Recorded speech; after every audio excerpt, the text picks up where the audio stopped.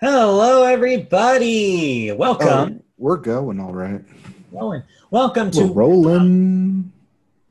what? We're the Meadville I was Podcast. getting there, but you kept talking. Oh, did I? Yes. Hi, welcome to the Media Boat Podcast. Thanks for joining us. Today is Wednesday, September 9th, 2020. I almost said 2019. I mean, 9919 was a beautiful day, I, I as we wish all remember. I wish we could. Everyone remembers where they were when that date happened. Yeah, Yep, I do. At work, probably. probably.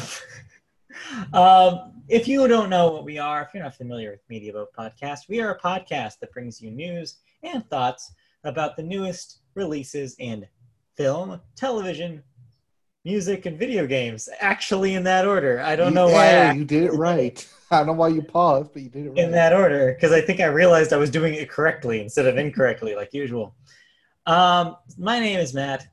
His name is Mike. I'm Mike. He's Matt. True. And we are going to get this rolling. It might not be a long show, but damn, do we have some good news to get through. Yeah, we have some stuff that we've been waiting a long time to talk about, both in a lot of different ways. I have not stopped moving since 7 a.m., so I'm exhausted, but I'm hoping to get through this one, power through it. I'll inject you with some news. And the first bit of news is we have a box office. We actually have box office numbers. Now, Hallelujah. If that doesn't make you dance, I don't know what with does. the caveat, as you know from weeks and weeks and weeks and talking about this, we knew some version of this week was going to happen because Warner was intent on releasing Tenet this week and not delaying it any further. So we knew that there was going to be some sort of turnout. We knew, though, that the turnout was not going to be big. We weren't going to see, hundreds of millions of dollars flying around. We knew that if there was going to be numbers this week, they would be conservative. And sure enough, that has panned out. So, number one at the box office, of course, doesn't take a rocket scientist to tell you that it's Tenet, with $20.2 million. So yeah, last week, rewind a bit, we had a over-under prediction based on the number that was being tossed around by speculation, which happened to be exactly $20 million. So this hit right in the bullseye. So you barely win that. It's one of the jumper goes right over the bar and he's like, oh, just a Yeah, bit. yeah, just over. So yeah, not amazing numbers. It's exactly the numbers they thought they were going to see for a turnout during a pandemic. They were who they thought they were. Yeah.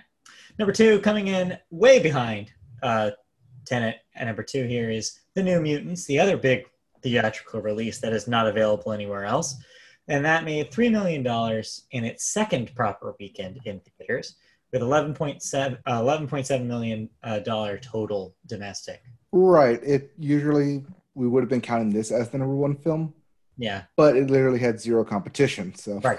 apples and oranges. Speaking of zero competition, the rest are the dredges, whatever they were able to, whatever else was in the theaters at the time. With number three, Unhinged, with only $1.8 million. That has an 11.4 million domestic total so far. Number four, the also available on digital, so why go out and see it? Bill and Ted Face the Music, which I talked about 2 weeks ago, Mm-hmm. which made $770,000. That's at $2.2 million for theatrical release domestically. And lastly, number five, SpongeBob the movie Sponge on the Run, which I didn't even realize was still getting a theatrical release. Made $345,000. That's sitting at 3.3 total for its theatrical run, which I think maybe has been 3 or 4 weeks. Yeah. Now we won't probably keep this up No, because no studio release will be happening for the rest of the month. mean, nothing's going to pass Tenet at 20 million, even if it did. Right. And even as Tenet drops and theaters reopen, Yeah. movie studios are not distributing any proper film until, hey, what do you know? Wonder Woman again or Warner Yes. Brothers again. Warner Brothers again is planning on releasing Wonder Woman 1984 on October 2nd. So that'll be our next check-in moment to see how well that performs.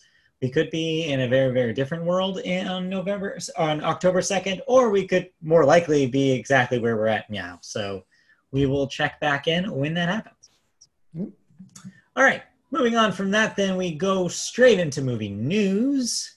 And our first story here is about new initiative, a new, I guess, new requirements that will be required for eligibility for the Academy Award for Best Picture.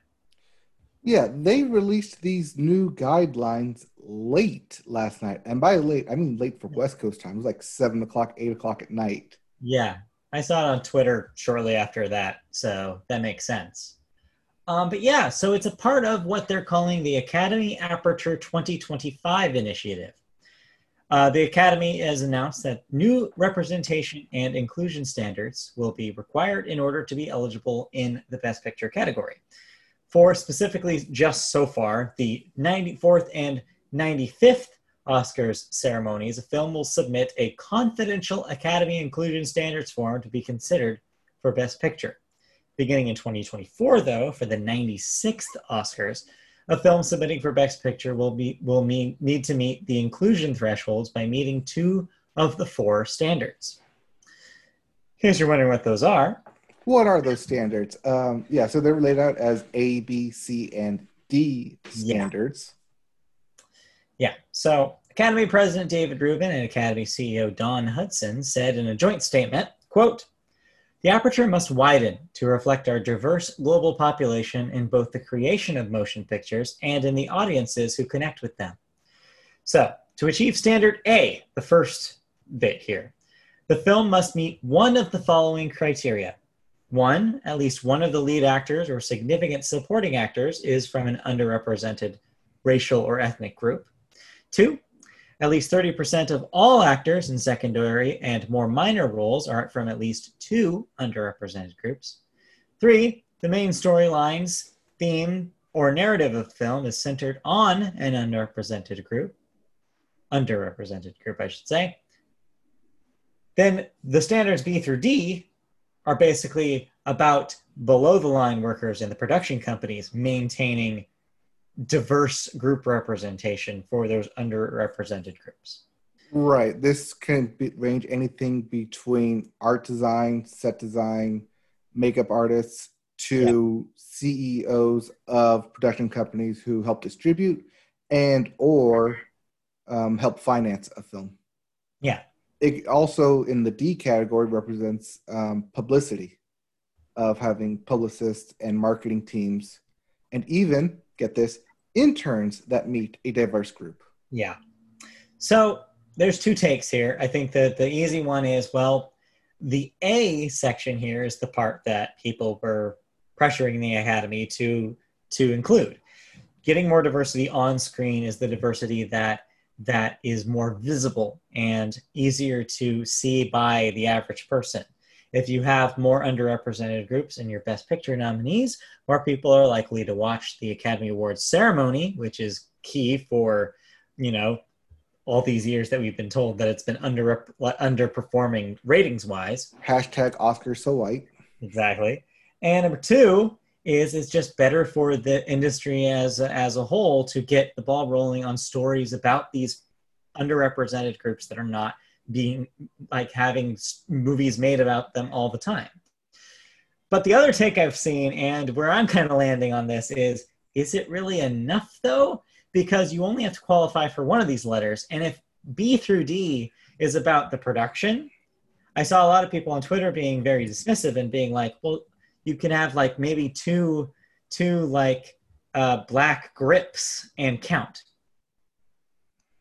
It's weird because yes, you're supposed to meet 2 of the 4, but if 3 of the 4 are below the line, not really the face of the film, it's kind of easier to skirt by it. I think someone actually went on Twitter to basically refute that, yes, all these films would actually meet requirements that have already been made. Yeah. If you go back and look, most of the Best Picture winners have pass this line. Like, it's a pretty low bar, all things considered. It's really that A. If they had just made that A required to be one of the two that they're passing, we wouldn't be having this conversation. But the fact that that A is optional and is supported by the production part of it, though I want to make clear, I am not saying it is a bad thing that they're encouraging diversity below the line. Of course, that's good. Of course, any diversity is great. Any sort of push towards making sure that there is inclusivity happening in any aspect of movie production, awesome. All there for it. But what I'm saying is that yes, you're correct. This is a low bar that plenty of Best Pictures have already passed, that they didn't even have to have this include, like this being a required rule to pass. So that tells me that that means this is not going to change a whole lot. Green Book still wins if this is still the requirement. Well, Green Book still qualifies. Doesn't necessarily mean they win. But you know what I mean. It's like this is not preventing much. This is not changing a whole lot. So it'll be, I'm glad that they did something, but I don't know if it's quite enough. Yeah, I don't know if it's quite enough. I mean, if they went, you could either do A plus one B, C, or D, or B, C, and D without A. Mm-hmm.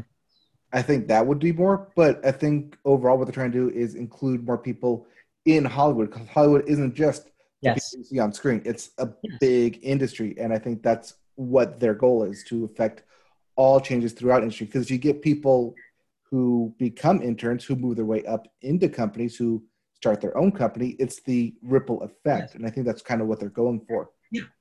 It's a long plan. They're playing the long game here. Yeah. But that you got to start somewhere, I guess.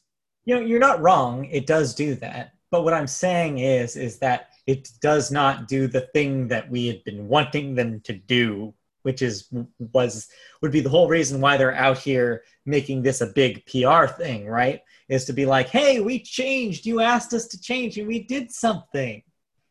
And so, yeah, I don't know if it's the thing, but it's something. It's a thing. Not Does that count?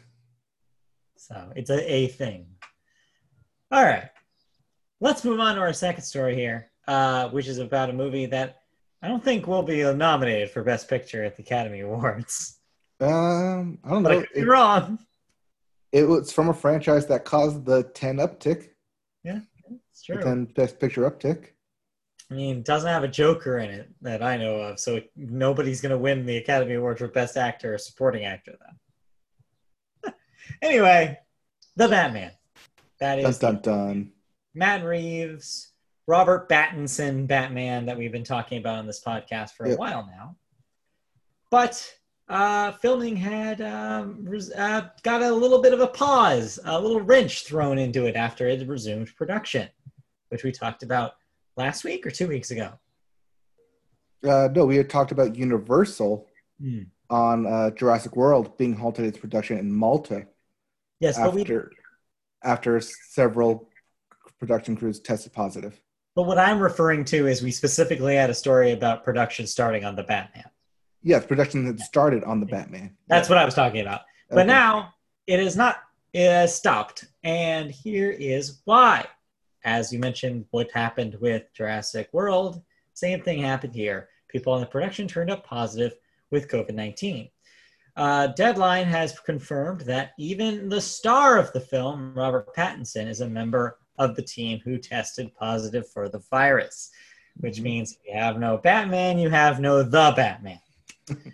Following Batman's initial shutdown, Reeves told Deadline he had a quarter of the movie in the can already. That said, he delivered a teaser trailer during DC Fandom and reportedly has 3 months left on the shoot to go. So 3 months, roughly 100 days, I'd say.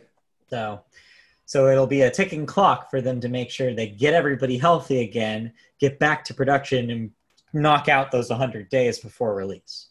Right, but because this is a Batman film, a lot of it is non-CGI, so you need to have your actors there, especially your lead actor, probably. Thanks to Christopher Nolan, that is a very practical, effecty series now, so they have to do a lot of stuff. Mm-hmm. So, We will certainly see what happens. Yep. But from what they've seen or what they've shown with the teaser trailer, it looked pretty good. I mean, if that's what they had for a quarter of a film done, I'm kind of excited to see what they get with the rest of it. Also, this also means that Robert Pattinson needs to get better. Yes. Maybe, possibly, your start of the film needs to get better. Media Boat wishes Robert Pattinson a speedy and healthy recovery for sure. All right. That's it for news this week. Did you see any movies? I watched the animated film Spies in Disguise. Okay. I'm guessing that your thoughts are not like super positive on this because it's not even on the Google Doc. So No, also it was last year's film, I believe. Did that come out last year? Did that come out this year? I thought it was earlier this year. Huh. Hold on. Let me do a quick Google. Yeah, I thought that was last year. But anyways, as you do a quick Google as we determine what year that came out in. That was last year. My bad. So, that was last year? Yes. Okay. That's what I thought. So, it's literally the most December 25th of like Christmas of last year. So okay. Days away from 2020. So last year. Last year. But yeah, that is probably the most kid movies I've seen. Yeah. Will Smith is animated spy who gets transformed into a pigeon because Tom Holland, as a super geek, doesn't believe in actual violent technology. Uh-huh. So all of his gadgets are non-violent equivalents. Uh-huh. Like a glitter bomb that heightens your endorphins, or a inflatable hug, or like turning people into pigeons because nobody notices pigeons. Right. Yeah. Or turning silly string into super string, so it just freezes you there. Sure. All these non-violent entities in what would normally be a pretty violent film. Because one of the running gags is, where's the explosion? Oh, wait, the kid invented it. Thus, no explosion. But gets the job done in a very non-lethal way. Right. So, underlining subtext, maybe? Maybe. Don't know. Is it entertaining? Is it funny? I was entertained. I thought being as a pigeon lasted for way too long. But it had a heartfelt message that you don't need to be violent to get the job done. Okay. Also, think outside the box.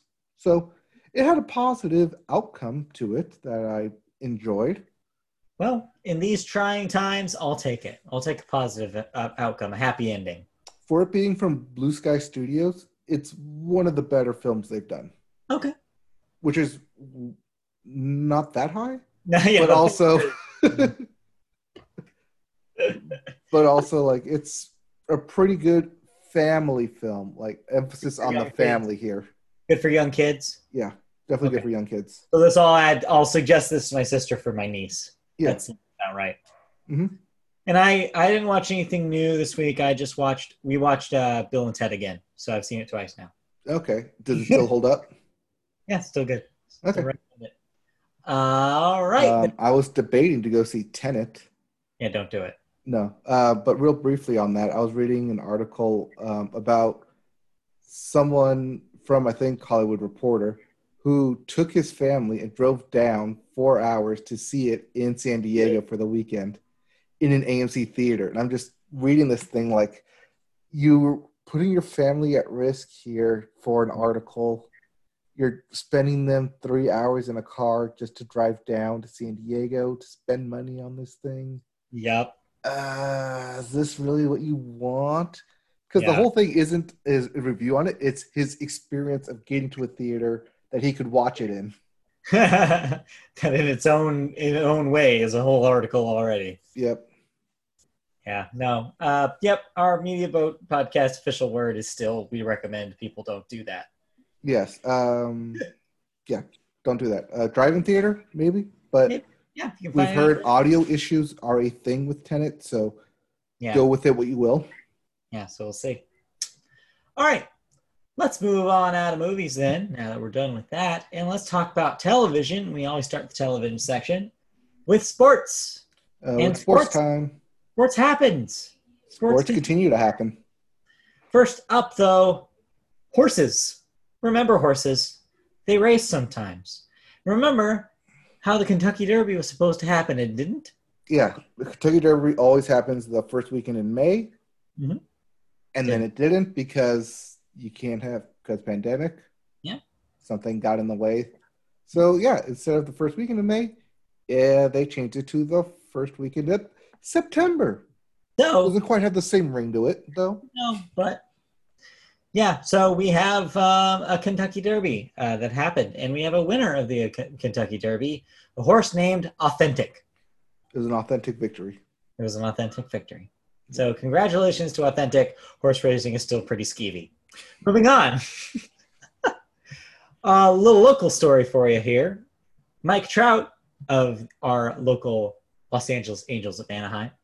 I know they're not officially called that anymore, but I'm still going to call them that because they made us call it that for like 5 years. Yeah. Yes, has hit at long last his 300th home run. Congratulations to Mike Trout. Yep, he is halfway to an Albert Pujols.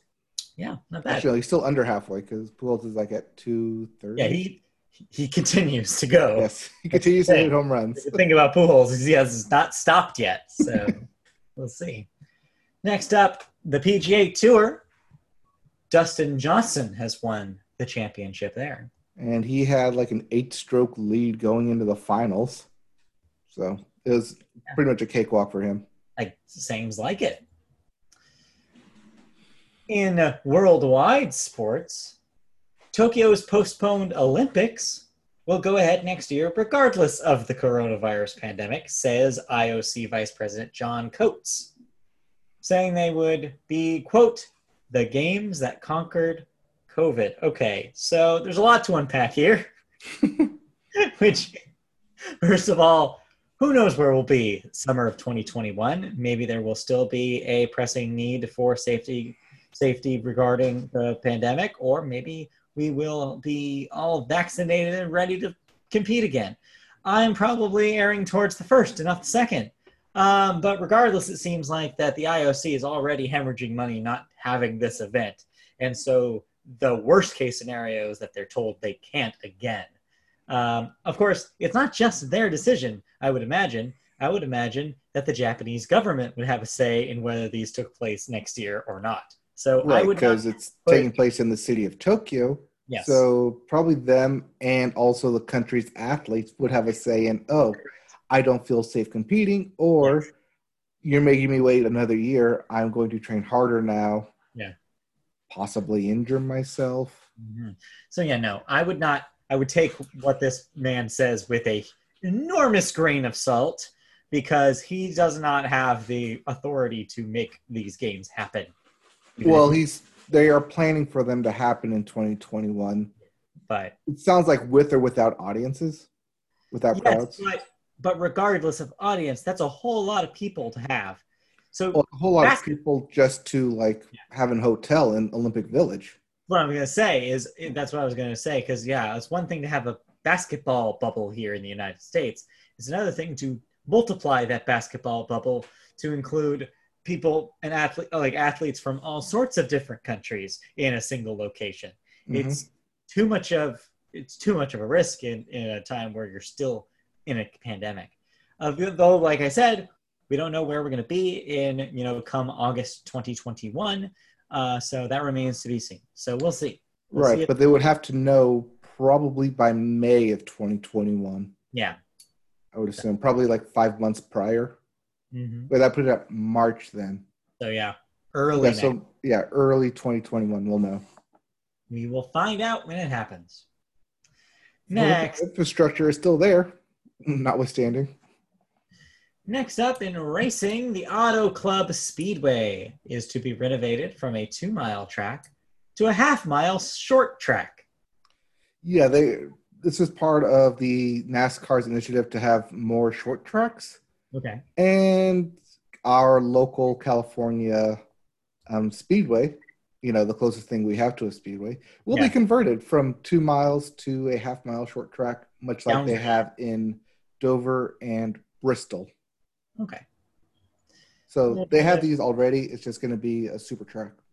It's not going to change anything except for the people watching it. It'll just be really for the drivers. It'll go faster. They'll have longer straightaways and higher banks.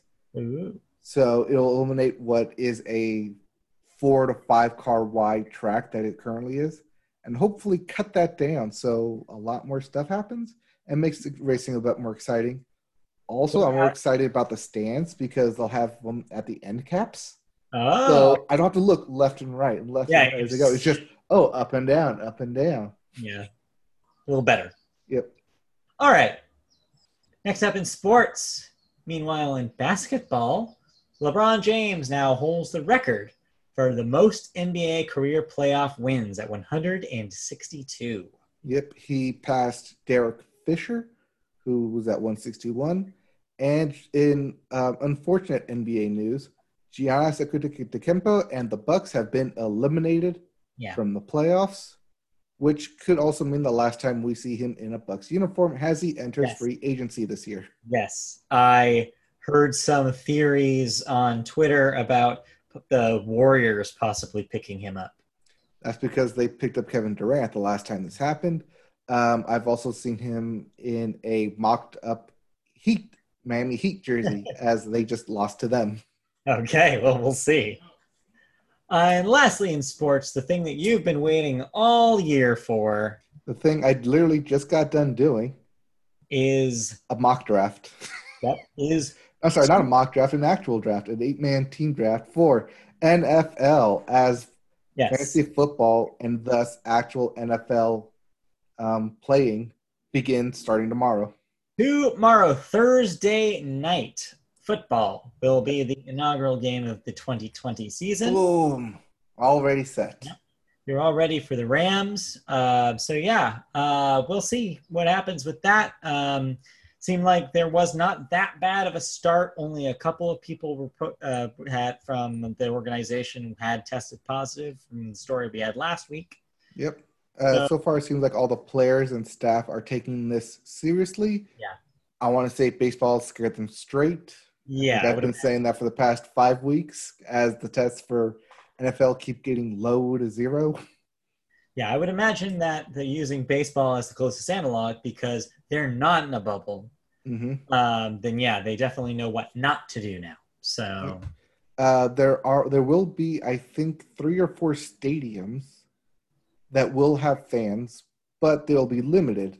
I saw the Indianapolis Colts will have 2,500 fans allowed in their stadium.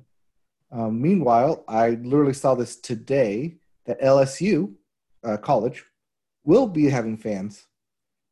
25,000 fans, though. That's scary. Yes, but then you realize, their stadium can hold 100,000 people. So I guess if you distribute that correctly, it's a quarter full. So we'll see what happens. We'll see if they either trench it out or try and keep everyone spread apart. But a quarter full is, if done right, can be well distanced. Yeah. Still wouldn't recommend it. Let's move on to television news now that we're out of sports. Yep. Our first story, I guess, is technically television news, though it's happening on the internet. Well, it has the Golden Girls in it, or a Golden Girls reboot, or one night only.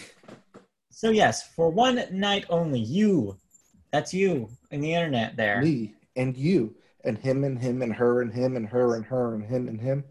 Could be in the Zoom where it happened. The Zoom where it happened. The Zoom where it happened.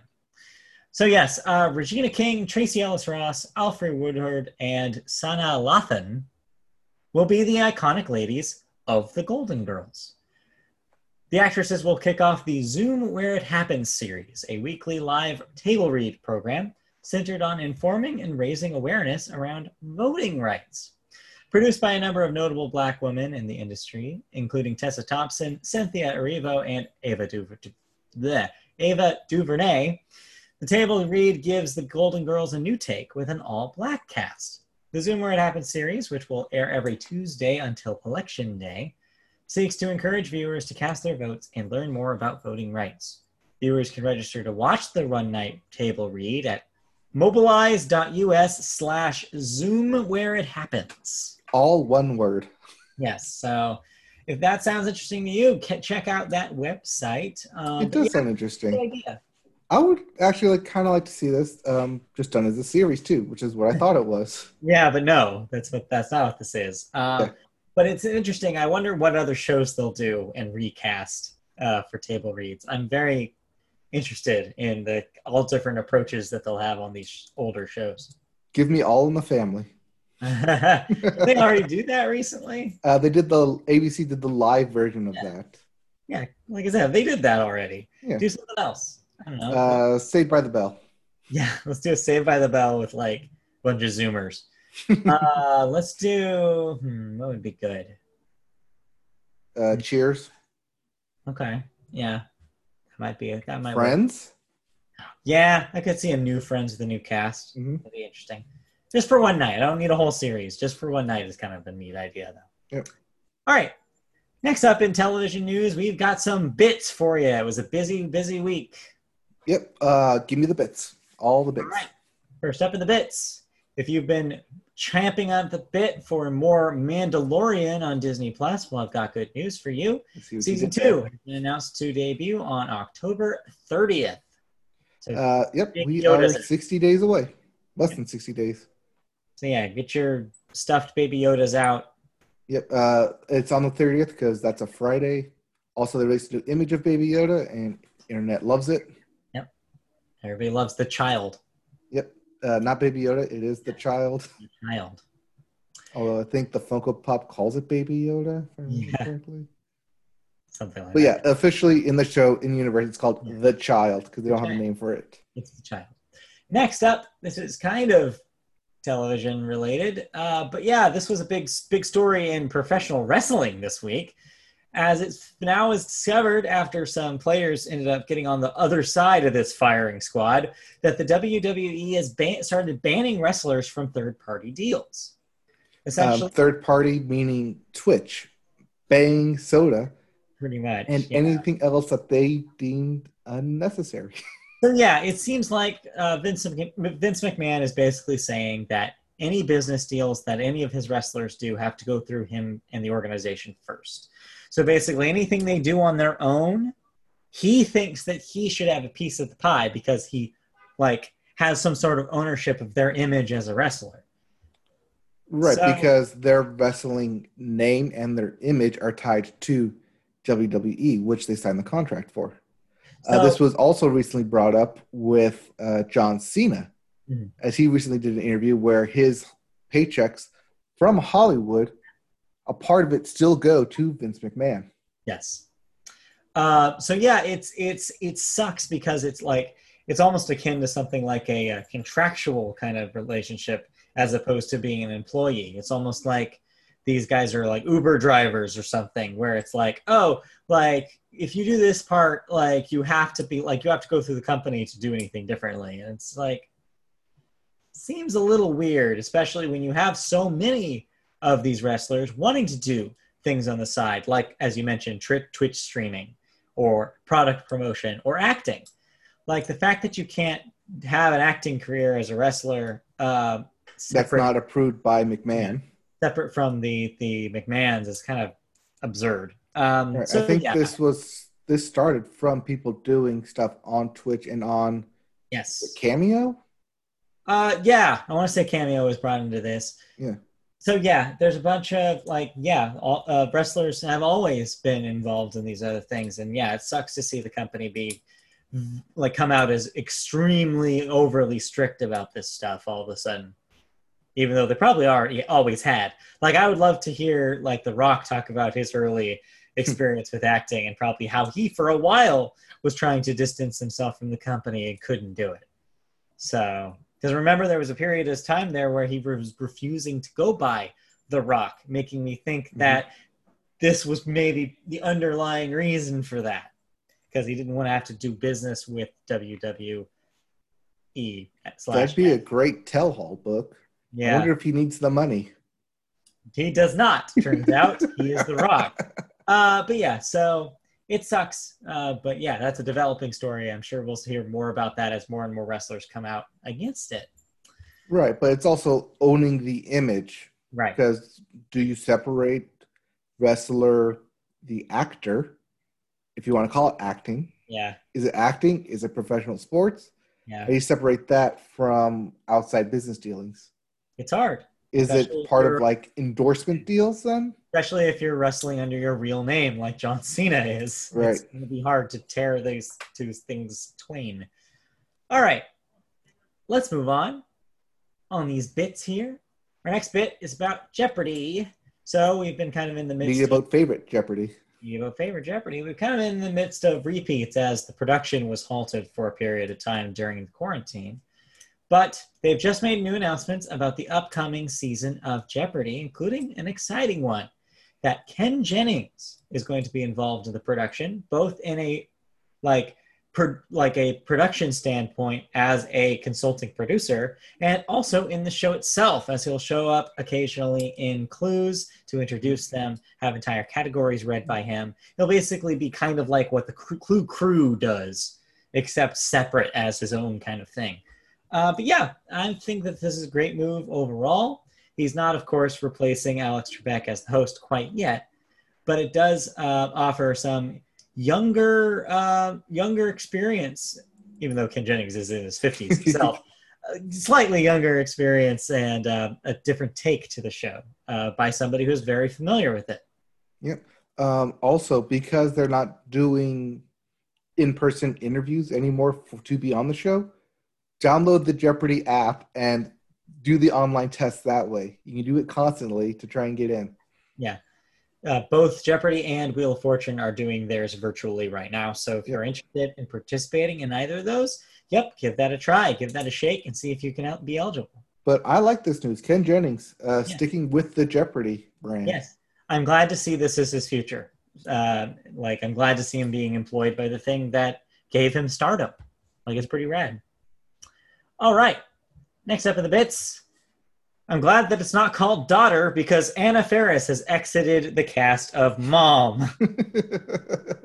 So yeah, Mom's still there, but you will be missing one of the main characters. I'm not sure how they'll spin this. It seems like for CBS, this is probably yet another Charlie Sheen leaving 2.5 Men moment for them, where they have to now retool the show.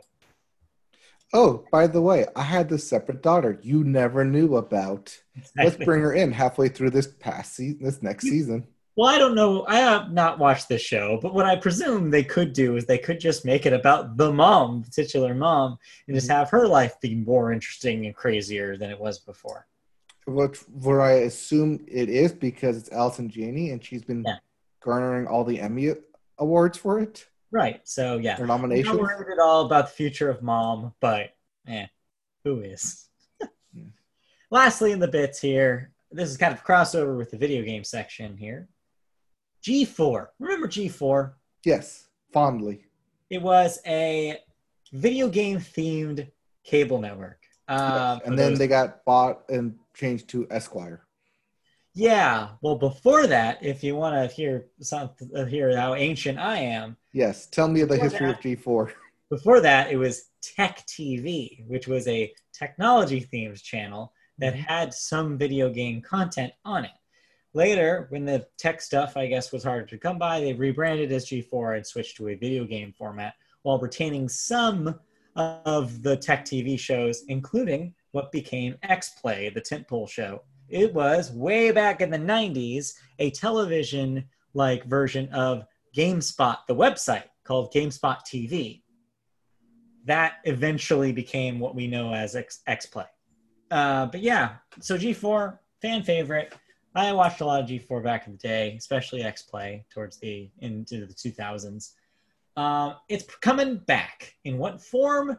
We're not exactly sure yet. It doesn't seem like they're making it very clear whether this is going to be a web premise, like a web thing, or an actual network. Nobody really knows.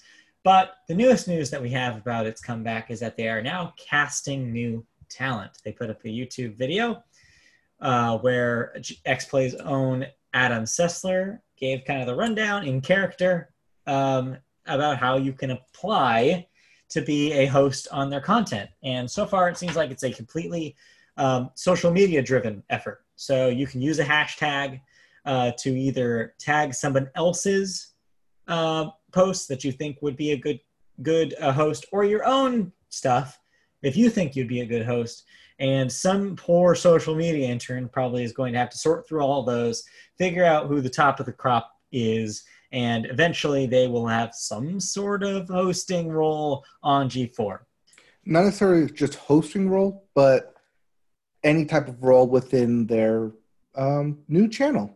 You know, yeah, producers, creative content, that kind of thing. Yeah, but that's the problem with it, right? Is that this is all very vague. Yes. And very unclear about what you'll be doing, what the kind of roles that are offered, what G4 is going to be, what the programming is going to look like. None of this is solidified, which makes farming social media channels for content creators really suspect. Yes, but it's all very fluid right now because G4 can be whatever we want it to be. I know, but if you're they're looking for like people who have good communication and can like present themselves well to an audience.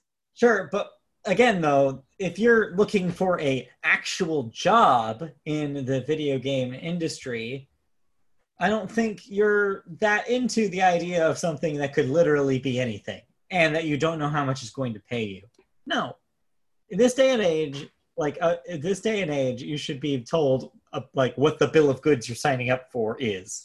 And so I imagine there's going to be like some sort of reveal, like when the other shoe finally drops, which it probably will like pretty soon here, is we're going to find out it's like, oh, they're not going to pay any of these creators. They just want their content on this show and other people are going to produce it.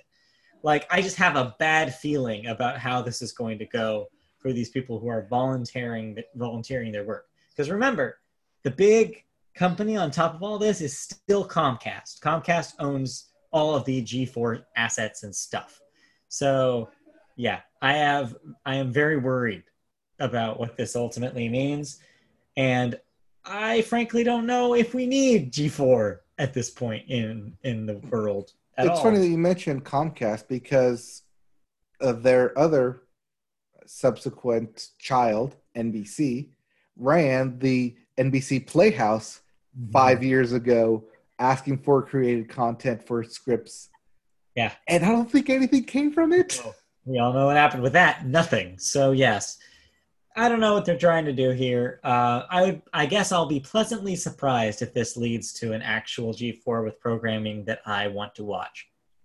That being said, if G4 is listening to us and watching this, no, we have 5 seasons and 240 episodes of this episode. If you want to put yourself out there and you try to get hired for them, go right ahead. I am staying out of it. If they want to give me specific roles and specific pay, if they want to tell me how much they're going to pay me, then yes, maybe I will consider it. But before I see any sort of salary or specific role and expectations, I am not interested in what they're offering. And before we sign with them, we will still continue to do this because this is kind of what we do. Train will never stop until it maybe someday will. I don't know. We'll see. All right. That's it for the bits in television, and that's it for television news. But you watched some television. Oh, I watched some television, all right. You finally got to watch the thing you've been excited about for a few weeks here, which is The Boys. The Boys are back. Hard Knocks. No, you've been watching Hard Knocks. No. Yeah, what was the season finale? Time to talk about The Boys. The Boys are back in town. Yeah. Had to do it. Yes, I had to do it. I mean, had to do it. It's literally sets up right there, and an obvious volleyball spike set. But yeah, The Boys are back, following a very weird season 1 where people didn't know what they were expecting, and now we kind of do, where everyone's an asshole, everyone has their own agendas, and people are people being mean. But they did add some new fresh faces like Giancarlo Esposito as the overall head director, who plays that really sly, I know what I'm doing, but also in an evil, but not quite overt evil kind of way. You mean the star of the upcoming Far Cry 6? Giancarlo Esposito? Yes.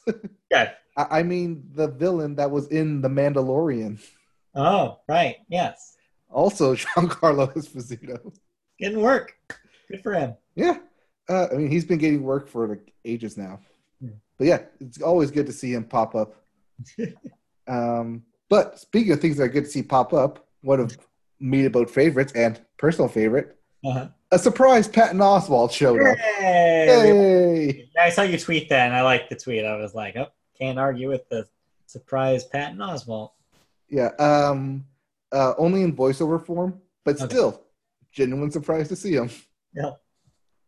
But yeah, it's only 3 episodes, unlike the first season where they just dropped all 10. They're doing episode or weekly, stretch it out now, probably to get people to come back to Amazon Prime to once they're done.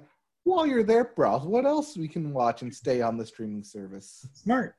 Yeah, it is smart. They also bring a new hero into the 7 called Stormfront, who is a female character.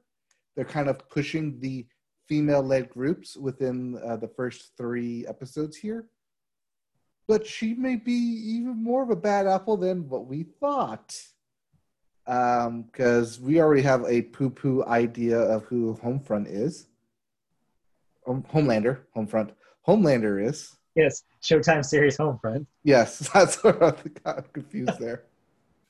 But yeah, that's interesting, fun, still like it, but also super, super bloody. I did not realize how much blood they had to spare on this thing. Because every episode's just blood here, blood there. Let's throw in some more blood. Oh, bloody, bloody, bloody, bloody blood. Gross.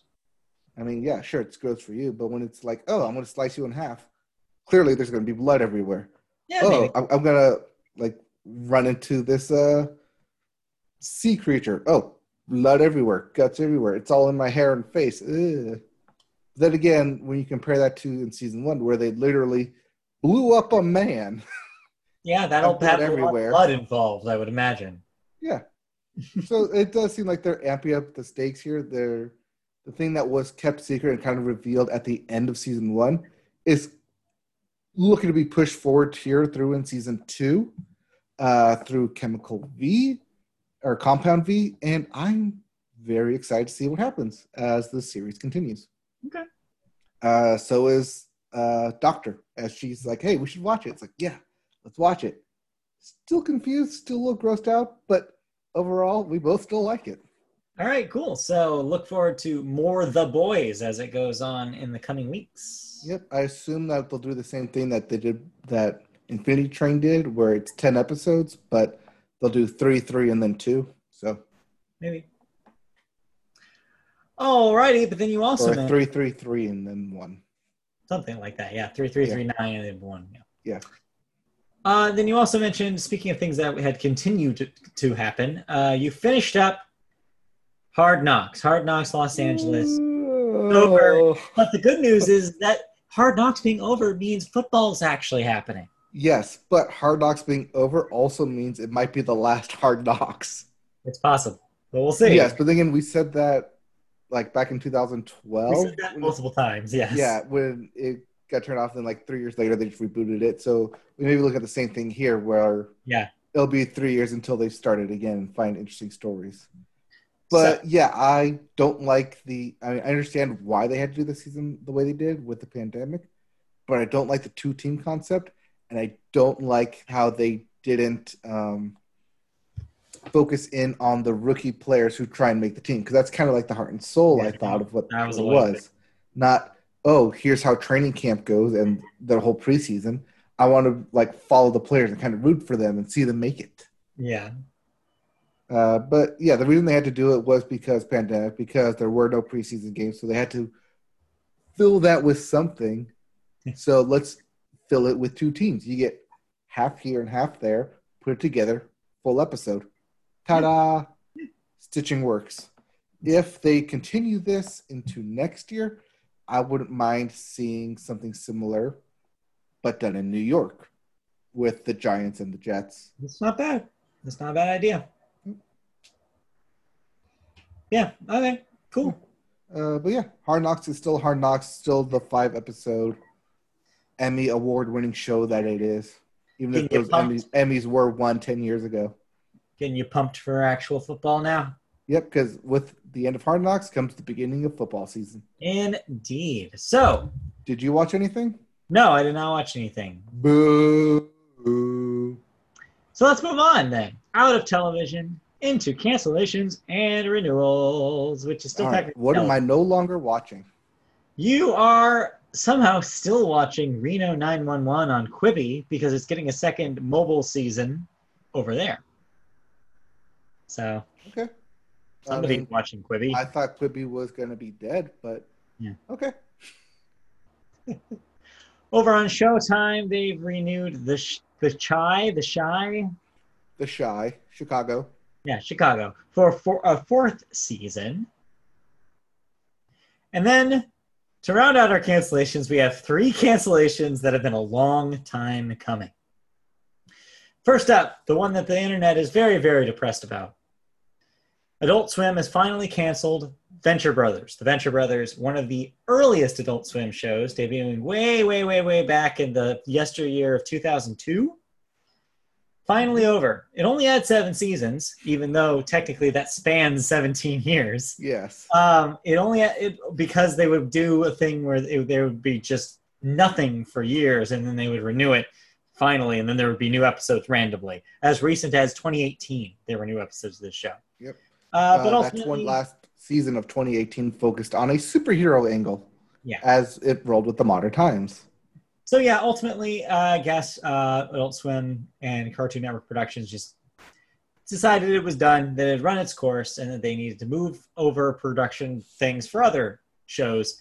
So yes, long-running shows finally over, but yeah, the internet is already upset. Seems like reaction to that reaction, that Cartoon Network Studios has made oblique references to maybe trying to revive it in some sort of fashion. Maybe it be shorts every once in a while or something like that. Now with HBO Max, there is some freedom that if they did want to do some sort of variant on the Venture Brothers concept, they could do it there. So we'll see.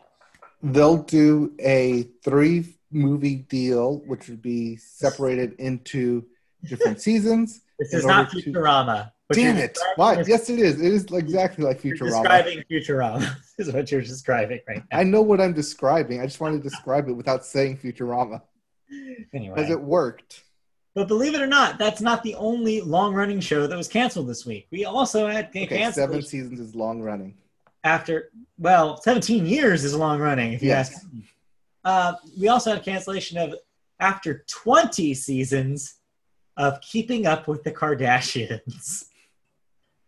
Yes, E has finally pulled the plug on it. I mean, how many more stories do you have? Unless you make the stories just about Kendall and Kylie, like how do you find an audience for that anymore? But Courtney and Chloe already took Miami. They took it. We don't know where they took it, but they took it somewhere. They took it wherever the Jersey Shore people went. And Kim is unfortunately stuck on a compound with Kanye West for the rest of her life. So that's not a story. Well, at least she's got the gospel music. There's that. Of Kanye West. It's all that's left, really. But yeah, so Keeping Up with the Kardashians finally gone, but there's so many similar shows on E still that you're not missing out on much. Ryan Seacrest is still rich. That's all you need to know about that. Yes, the Ryan Seacrest produced shows. Yeah. Continue. Then lastly, somehow the craziest one in my opinion out of these 3, because I didn't know it would ever die, which is fitting since it's a show about zombies. The Walking Dead has finally been canceled on AMC.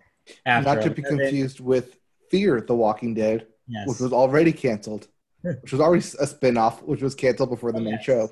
The original The Walking Dead finally canceled after 11 miserable seasons. It will end with a 24-episode season finale that will take shape over 2 years. So technically it's a full another season, but they're going to stretch it out. Right, and it's 24 episodes over 2 years, Yeah. which will end in about 2022, and just in time for the announced, maybe greenlit, I'm not quite sure, spin-off featuring, what's the guy's name? 2 characters? Oh, I thought it was 2 characters. Reeves? Norman Reedus Yes. of Death Stranding fame. Yes, I believe he gets the spin-off with one other character. Good old Norman's Reedus. Which, if that is a spoiler, he may survive. Yeah. Or it's a spoiler that it's a prequel because he has not survived. I don't know. I'm not keeping up with the hell show. Knows? I knew he was on that show, so that's all I know. All right, that's it for cancellations and renewals. We have one death real quick. Bruce Williamson, age 49, was a singer in The Temptations. Yes, classic Temptations songs. All right, let's move on into music. So I toss this like a football over to you. So let me do my spiral here. All right, which quarterback are you?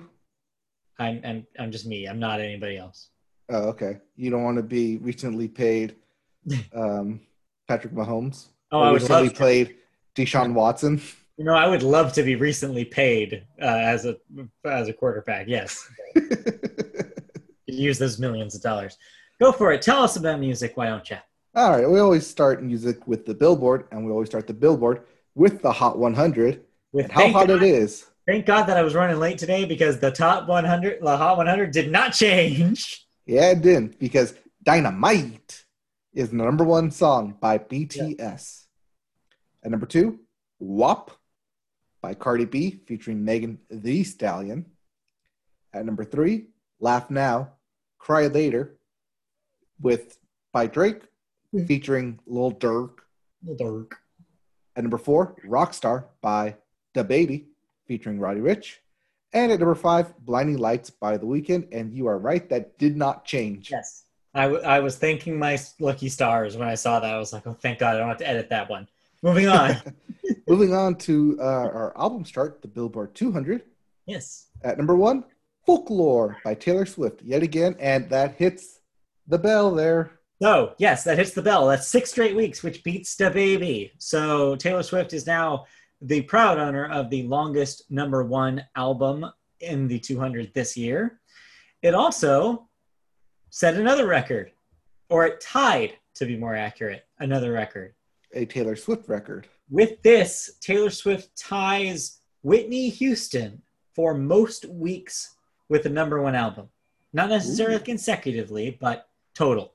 I believe that number is 46. So Whitney and Taylor both have the record for 46 weeks at number 1 at some point. And next week, it may or may not happen. May or may not beat her, so we'll see. All right. Number 2, we have Shoot for the Stars, Aim for the Moon by Pop Smoke. At number 3, Legends Never Die by Juice WRLD. At number 4, S&M 2 by Metallica. And San Francisco Symphony. Yeah, I guess they've done this before, seeing as that this is a 2. Yes. Very strange. I believe we talked about this when S&M 1 came out. Maybe. And lastly, debuting at number 5, Smile by Katy Perry. Yeah, not even close to number 1. Nope. No new releases this week. Or there are. What did I do with them? Are they under the news? Yeah, they're under the news. I knew I did them. There they are. There they are. So, if you didn't like any of those albums, we have new releases. What am I listening to this week? I don't know what you're listening to, but here are the new releases. Okay. We have The Universal Want by Doves. We have Ballerini by Kelsea Ballerini.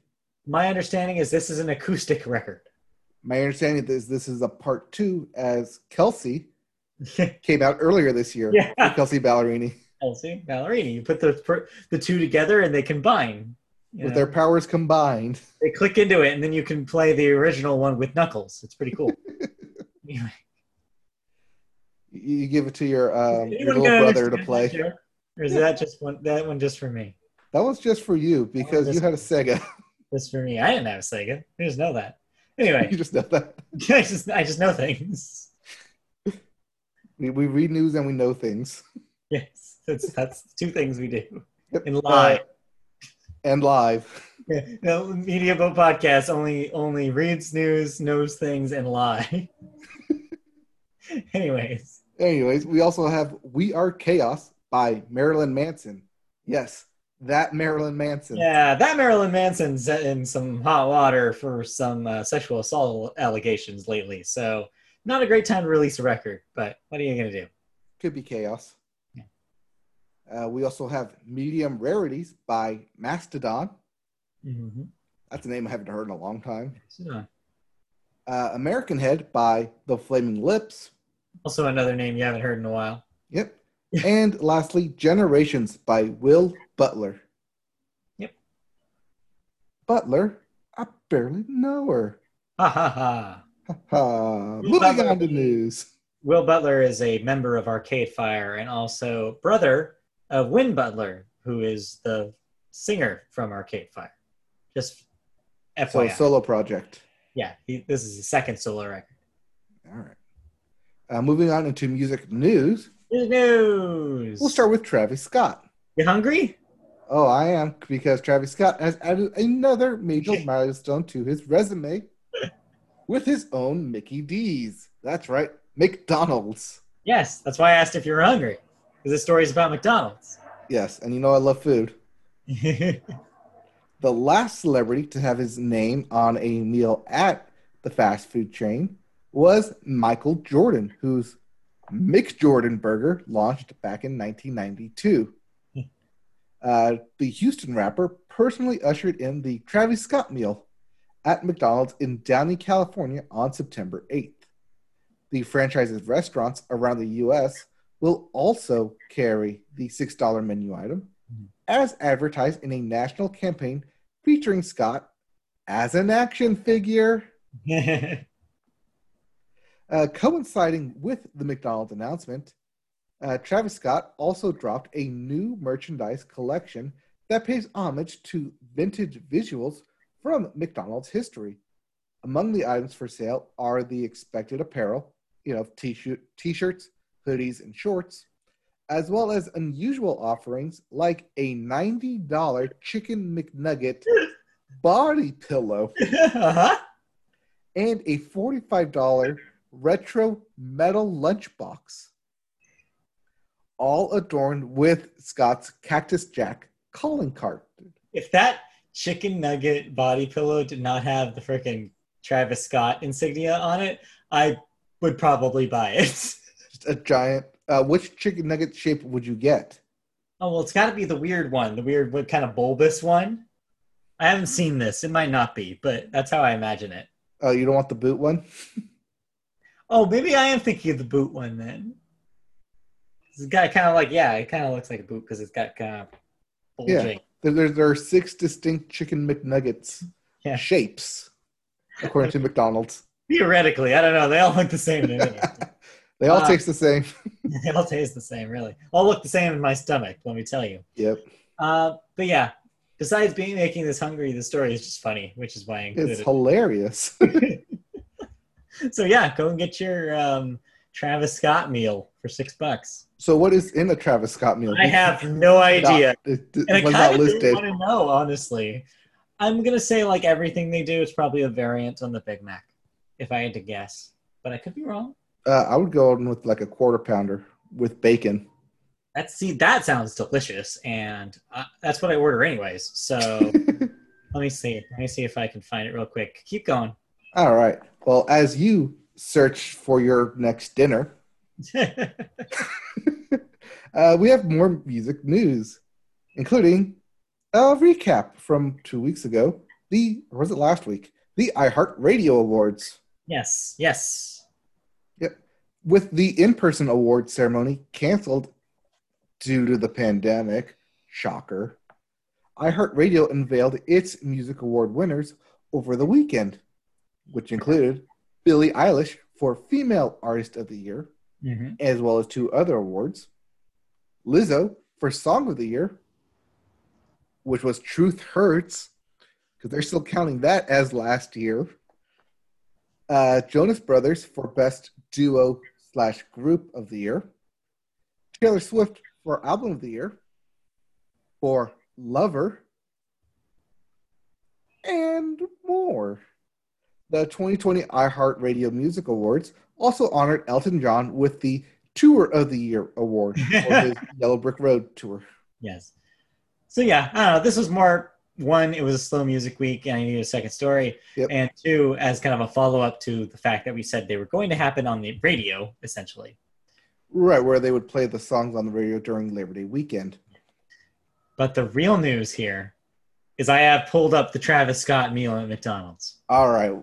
You were Travis Scott correct, sir. I was correct? It is a quarter pounder with cheese with bacon, but also with lettuce, because Travis Scott likes to have some green in his burger, you see. So there you go.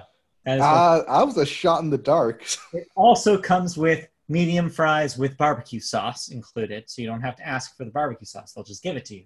Oh, nice. And the drink is a Sprite with ice. It has to be a Sprite with ice. He apparently asks for extra ice.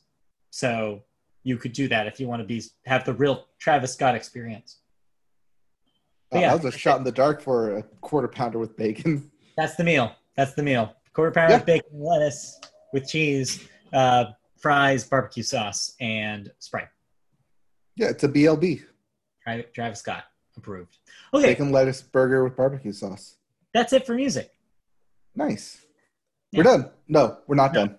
We have one big section left. All right. The biggest section that I've been following for the past, 4 days now.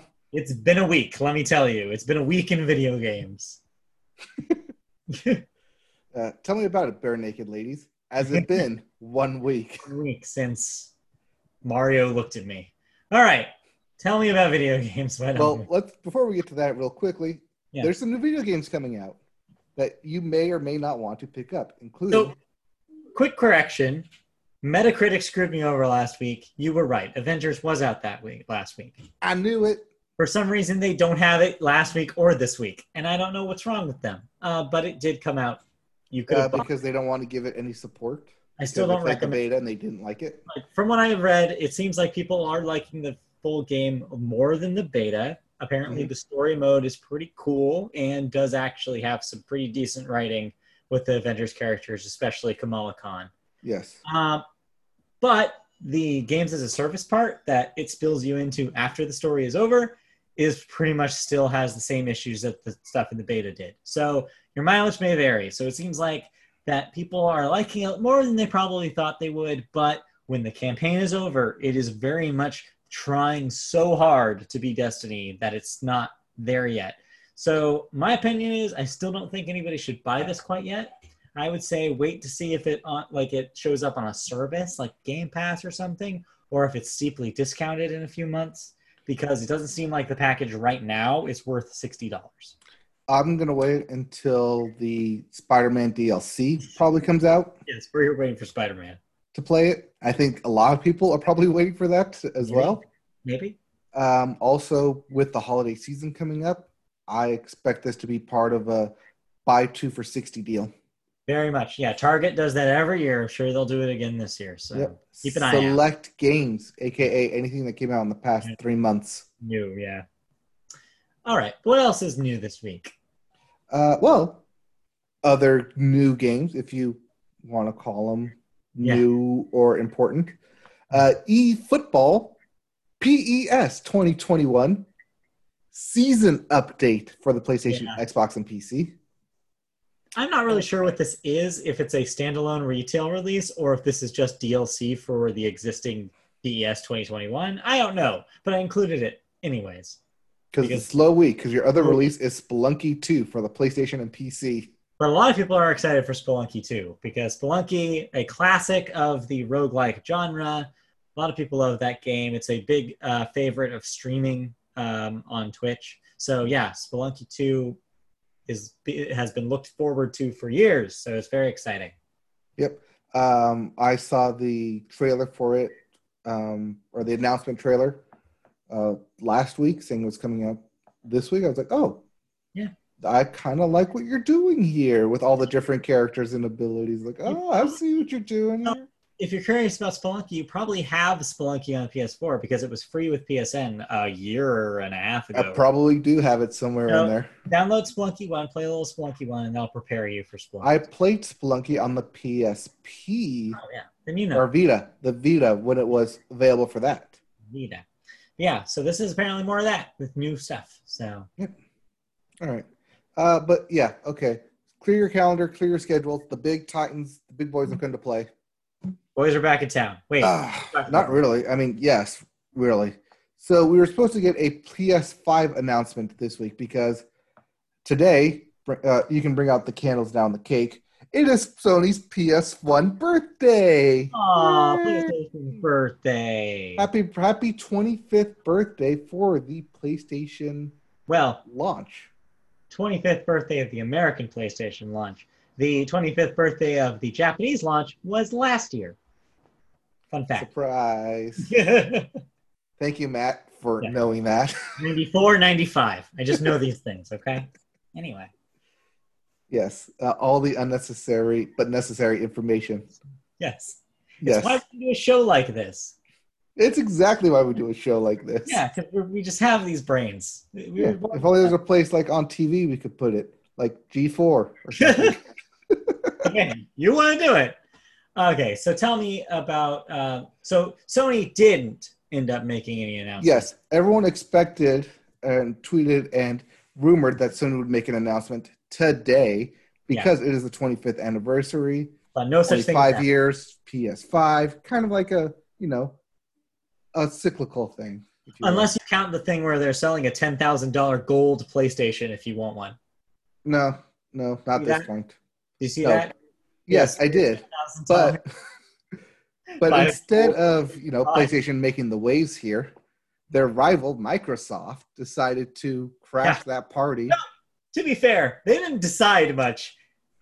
It got leaked. So. It got leaked. They're like, all right, fine, here you go. Yeah, exactly.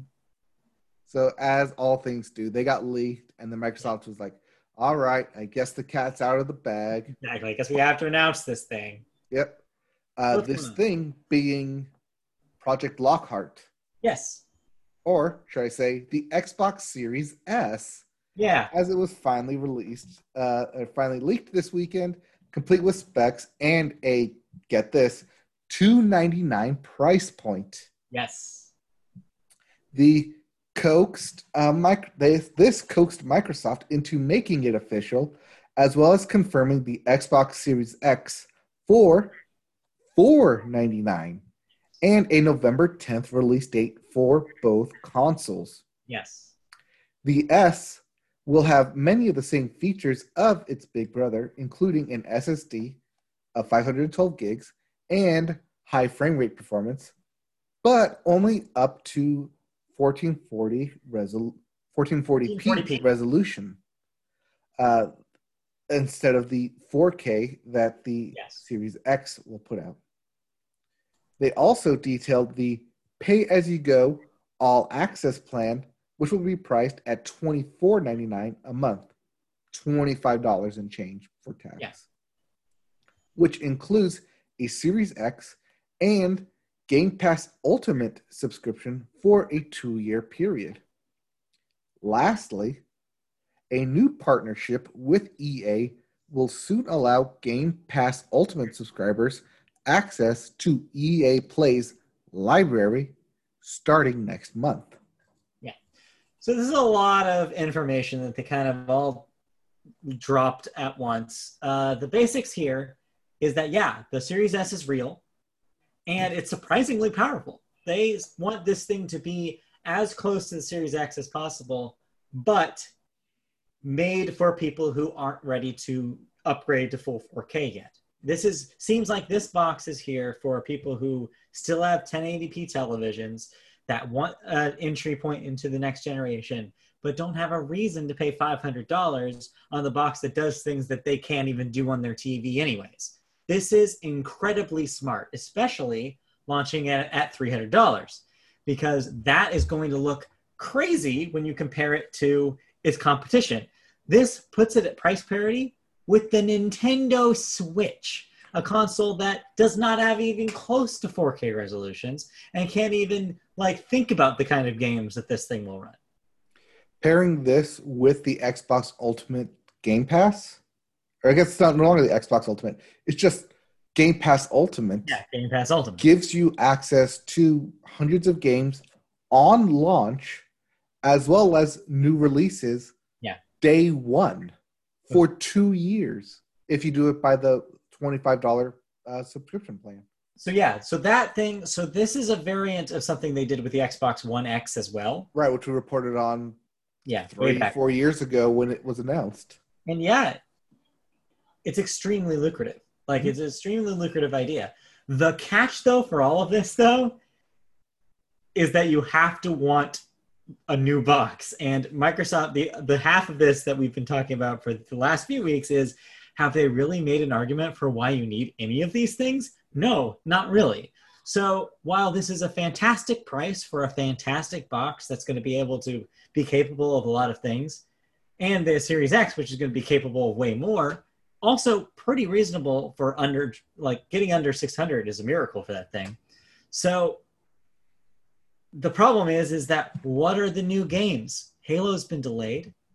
It's basically all the old stuff and the third-party stuff. That's it. There's no real reason to recommend anybody buy this. But once there are games, they've made a couple of really great boxes. That'll be great. It's just that in order for this to matter and for me to get excited about it, it has to have things it plays.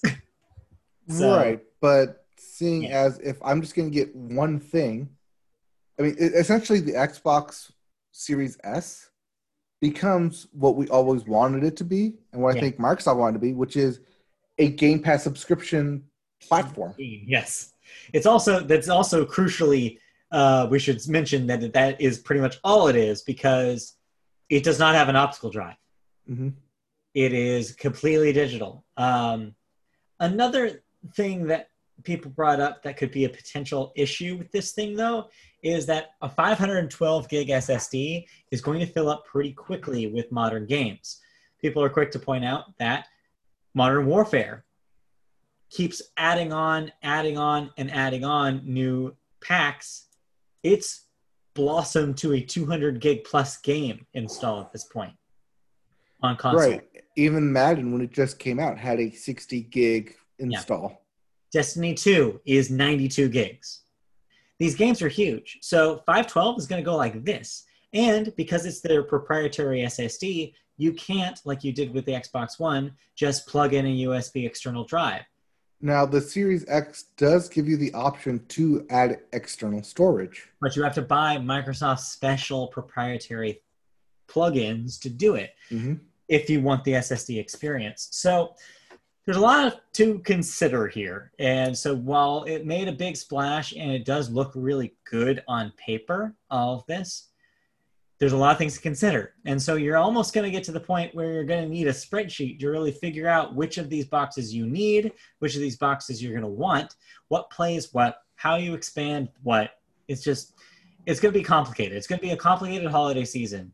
The one thing, though, Microsoft did do correctly, though, is remember back when we reported that they were ending production on the Xbox Series or the Xbox One X. I did it. Yep. And that they were going to start just focusing on the One S to get production pipelines cleared up. Yes. Makes a lot of sense now that you're looking at the Series S, because they basically want to pitch this thing to the people who don't want to move on quite yet. The Series S is going to be their baseline. This is the Xbox. The Series X is their pitch to the hardcore. Right. Also, I saw with their price point plans, the all access plans, that you can upgrade from the S to the X at the end. Yes. You can also currently get the all access for the Xbox One X right now Yep. at a reduced price for the payment plan. And then between the first 18 months, you can then upgrade to the Series S or the Series X. Yeah. It's cool. It's good that they have these kind of different lanes of entry. It's good that they're giving people options. I just wish that there was some exciting title that we were all jazzed to play. The content. Yeah. That's the one thing that's missing from the puzzle. Otherwise, they have this thing in the bag. They're probably going to come in first on the 10th. They're going to come in with the better pricing. Like Sony, this is Sony's opportunity to show something, anything that they have that could be better than this package. And I don't know if they have it. Right. Now note that this is all precedent on what Microsoft wants to do, which is the games for a service, Yes. Game Pass, where they get you at their $15 a month. Is that what it is? $15 a month? Yeah. Price point every month. So you continuously pay for that. And so it's not paying $60 a game. It's paying 15 times 60 at that point for $300 over 5 years. Oh, and the last thing I want to say about all of this is, yes, I am very excited about the EA Play stuff because, cool, I could just play Madden, I guess, now, starting next month if I wanted to. Having access to the EA Play stuff through Ultimate Game Pass is really, really smart. Yeah, I did my math wrong. That's $900 over 5 years, not $300. Yes. So, but yeah, that's what you get. If you get 5 years, if you get this now, and then over the course of 5 years, you're roughly giving them $1,000, give or take. It's lucrative. It's going to look good for people who are way into Xbox and are excited about a new one. Now, as a service here, if we want to get it to play new games that come out on the Xbox, yeah, that's pretty good because it's all in there. If it's exclusive to Xbox, it comes straight to Game Pass for $300. It might not be that bad. Yeah. But as you said, you got to get something for us to want to play. So yeah, ball's in Sony's court now. We'll see when they make some sort of price point announcement or release date announcement. And yeah, it's their game to lose at this point. Microsoft has a pretty decent slate. Yep. So if they can say, yeah, but we also have the games, then this is a fight. Then this becomes a real fight. So we'll see. Yeah, we just need a price point. Sony, give me a price point here. But speaking of games, Nintendo's got games. Yeah, so instead of putting out new games, hey, let's put on an old game and not change the graphics. People love that. Well, there's some new games in this story as well. Well, there's a new game, singular, in this story as well. Well, yes, but Nintendo decided to surprise everyone and yet no one, because they are the worst kept secret ever, with the 35th anniversary of Super Mario Brothers. And Nintendo is celebrating by announcing a slew of Mario-themed games, including, and first up, Super Mario 3D All-Stars for the Switch, which will bundle an up-resed version of Mario 64, Super Mario Sunshine, and Super Mario Galaxy. Yep. It will be available starting March 18th.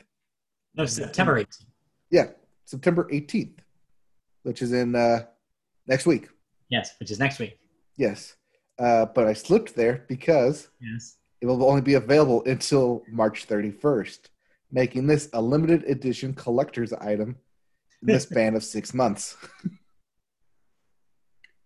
A Switch port of Super Mario 3D World is coming as well, with additional bonus content next February. Yes. And then you also have Mario Kart Live, Home Circuit was also announced, which is a Switch game that ships a real-life RC version of either Mario or Luigi's Kart. And you can set up a real race course in your own home and play on your Switch via augmented reality.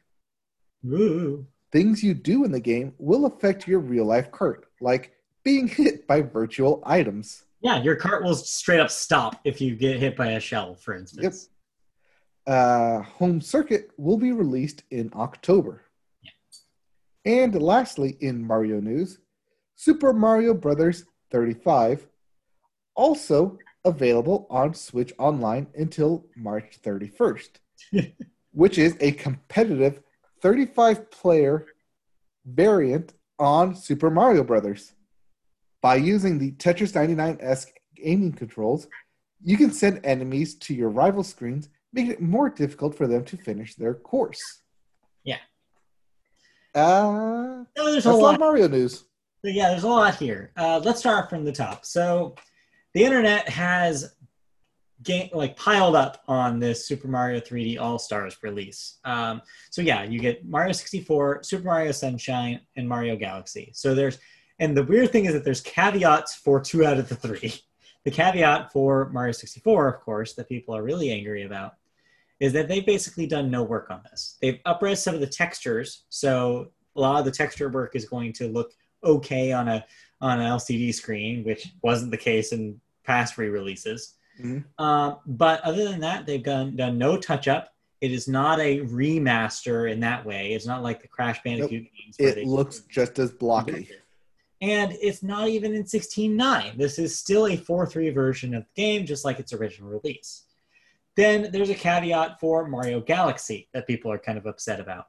With Galaxy, it launched with Wii motion controls. There were certain things that you could only do by shaking or pointing the Wiimote, gathering star crystals by pointing the remote, right, and also the shake move to do a spin, do a spin for Mario.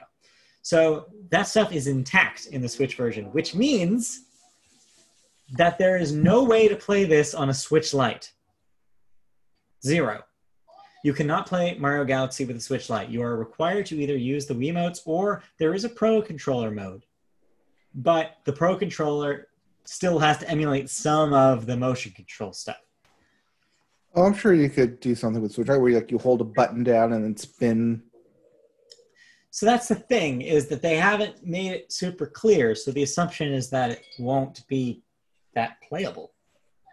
So I don't know. Unless they have a solution for it, it seems like a weird idea.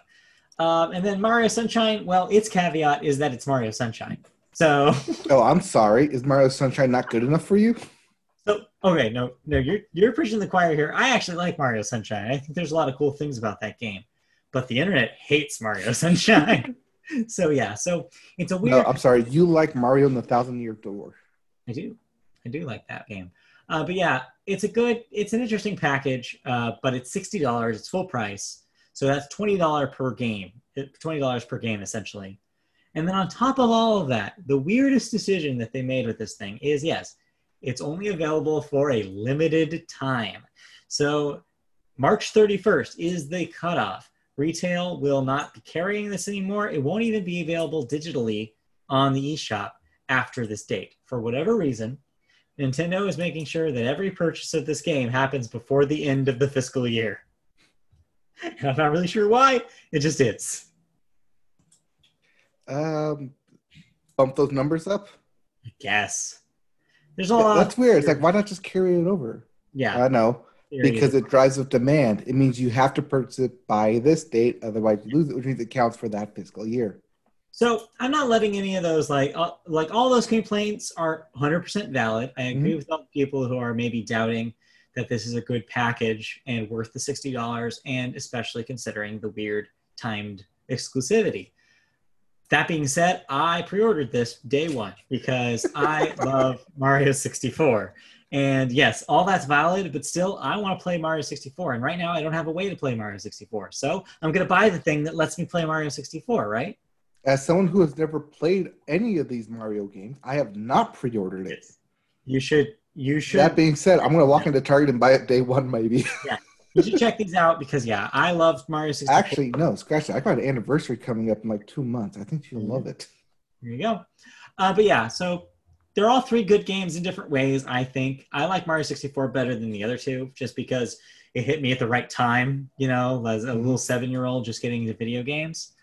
Sunshine's good. Like I said, I think it's a little underrated. I think people give it a hard time because of its difficulty.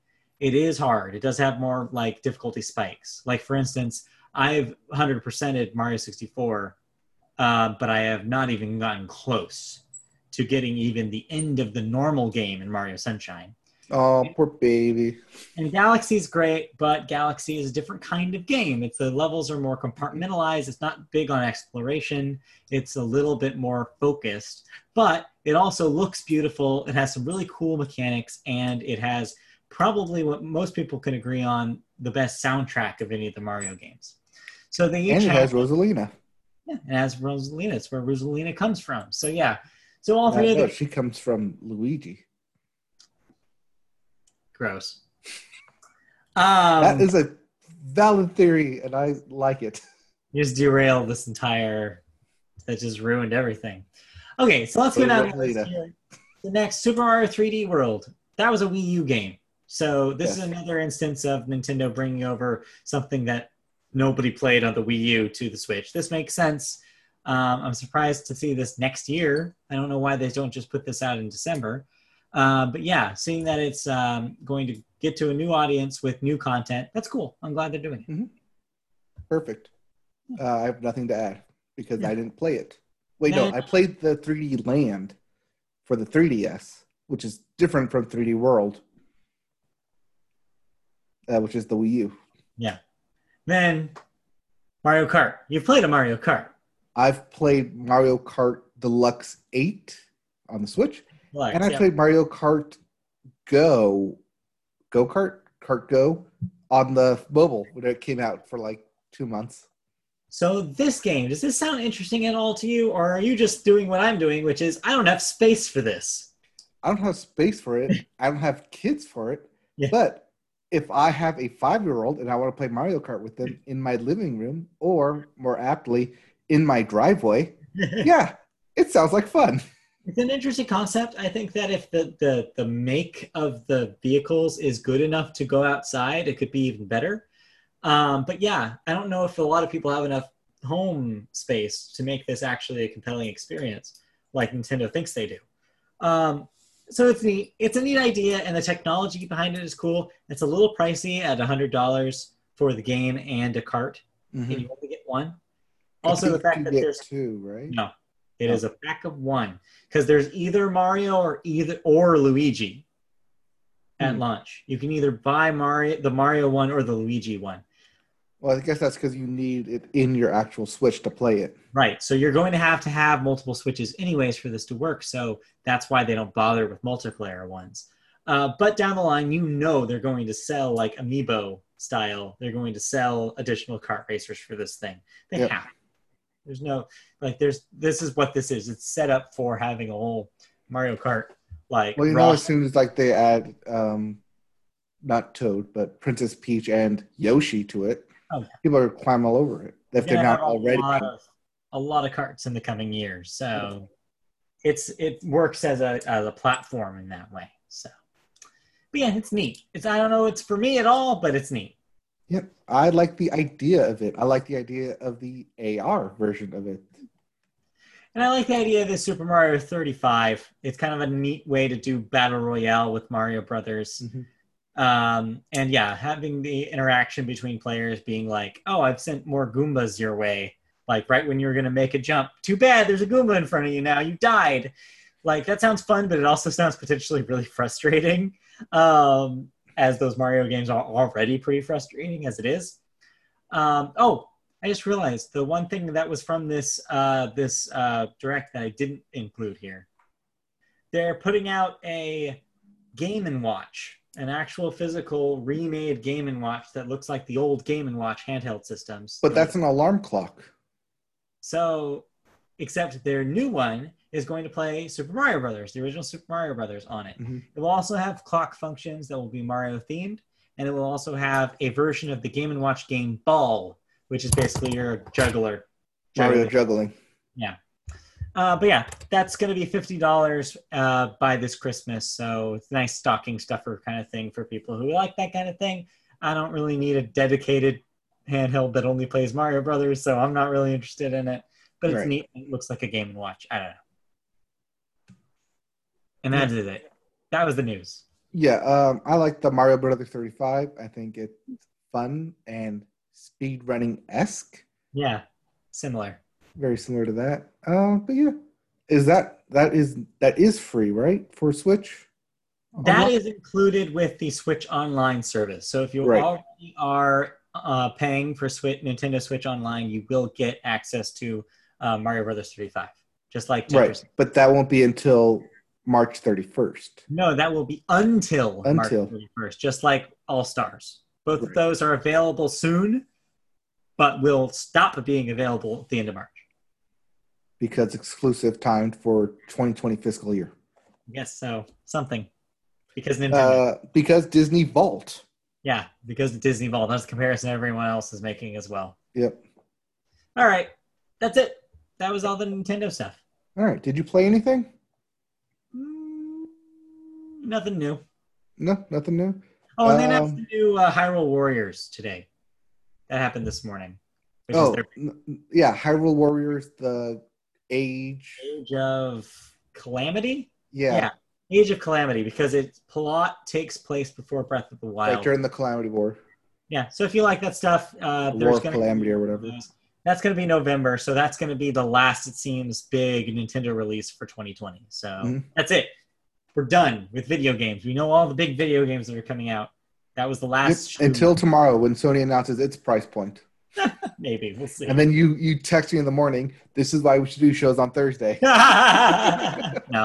No, I've given up on them. It's like, even if they say a price point, that's not as big when Microsoft beat them to the point. Right. So, we'll see. We'll see if they do. Okay. And then with that, that'll do it. We're done. Do it. With another episode. We're all done. All right. Let's plug away with what we have. Yes, thank you for watching us. Thanks for joining us for the Media Boat Podcast this week. If you want to see us on tape, well, digital tape, on YouTube, we're on YouTube. Search Media Boat Podcast on there. Find our page. You can see all our previous episodes as well as this one.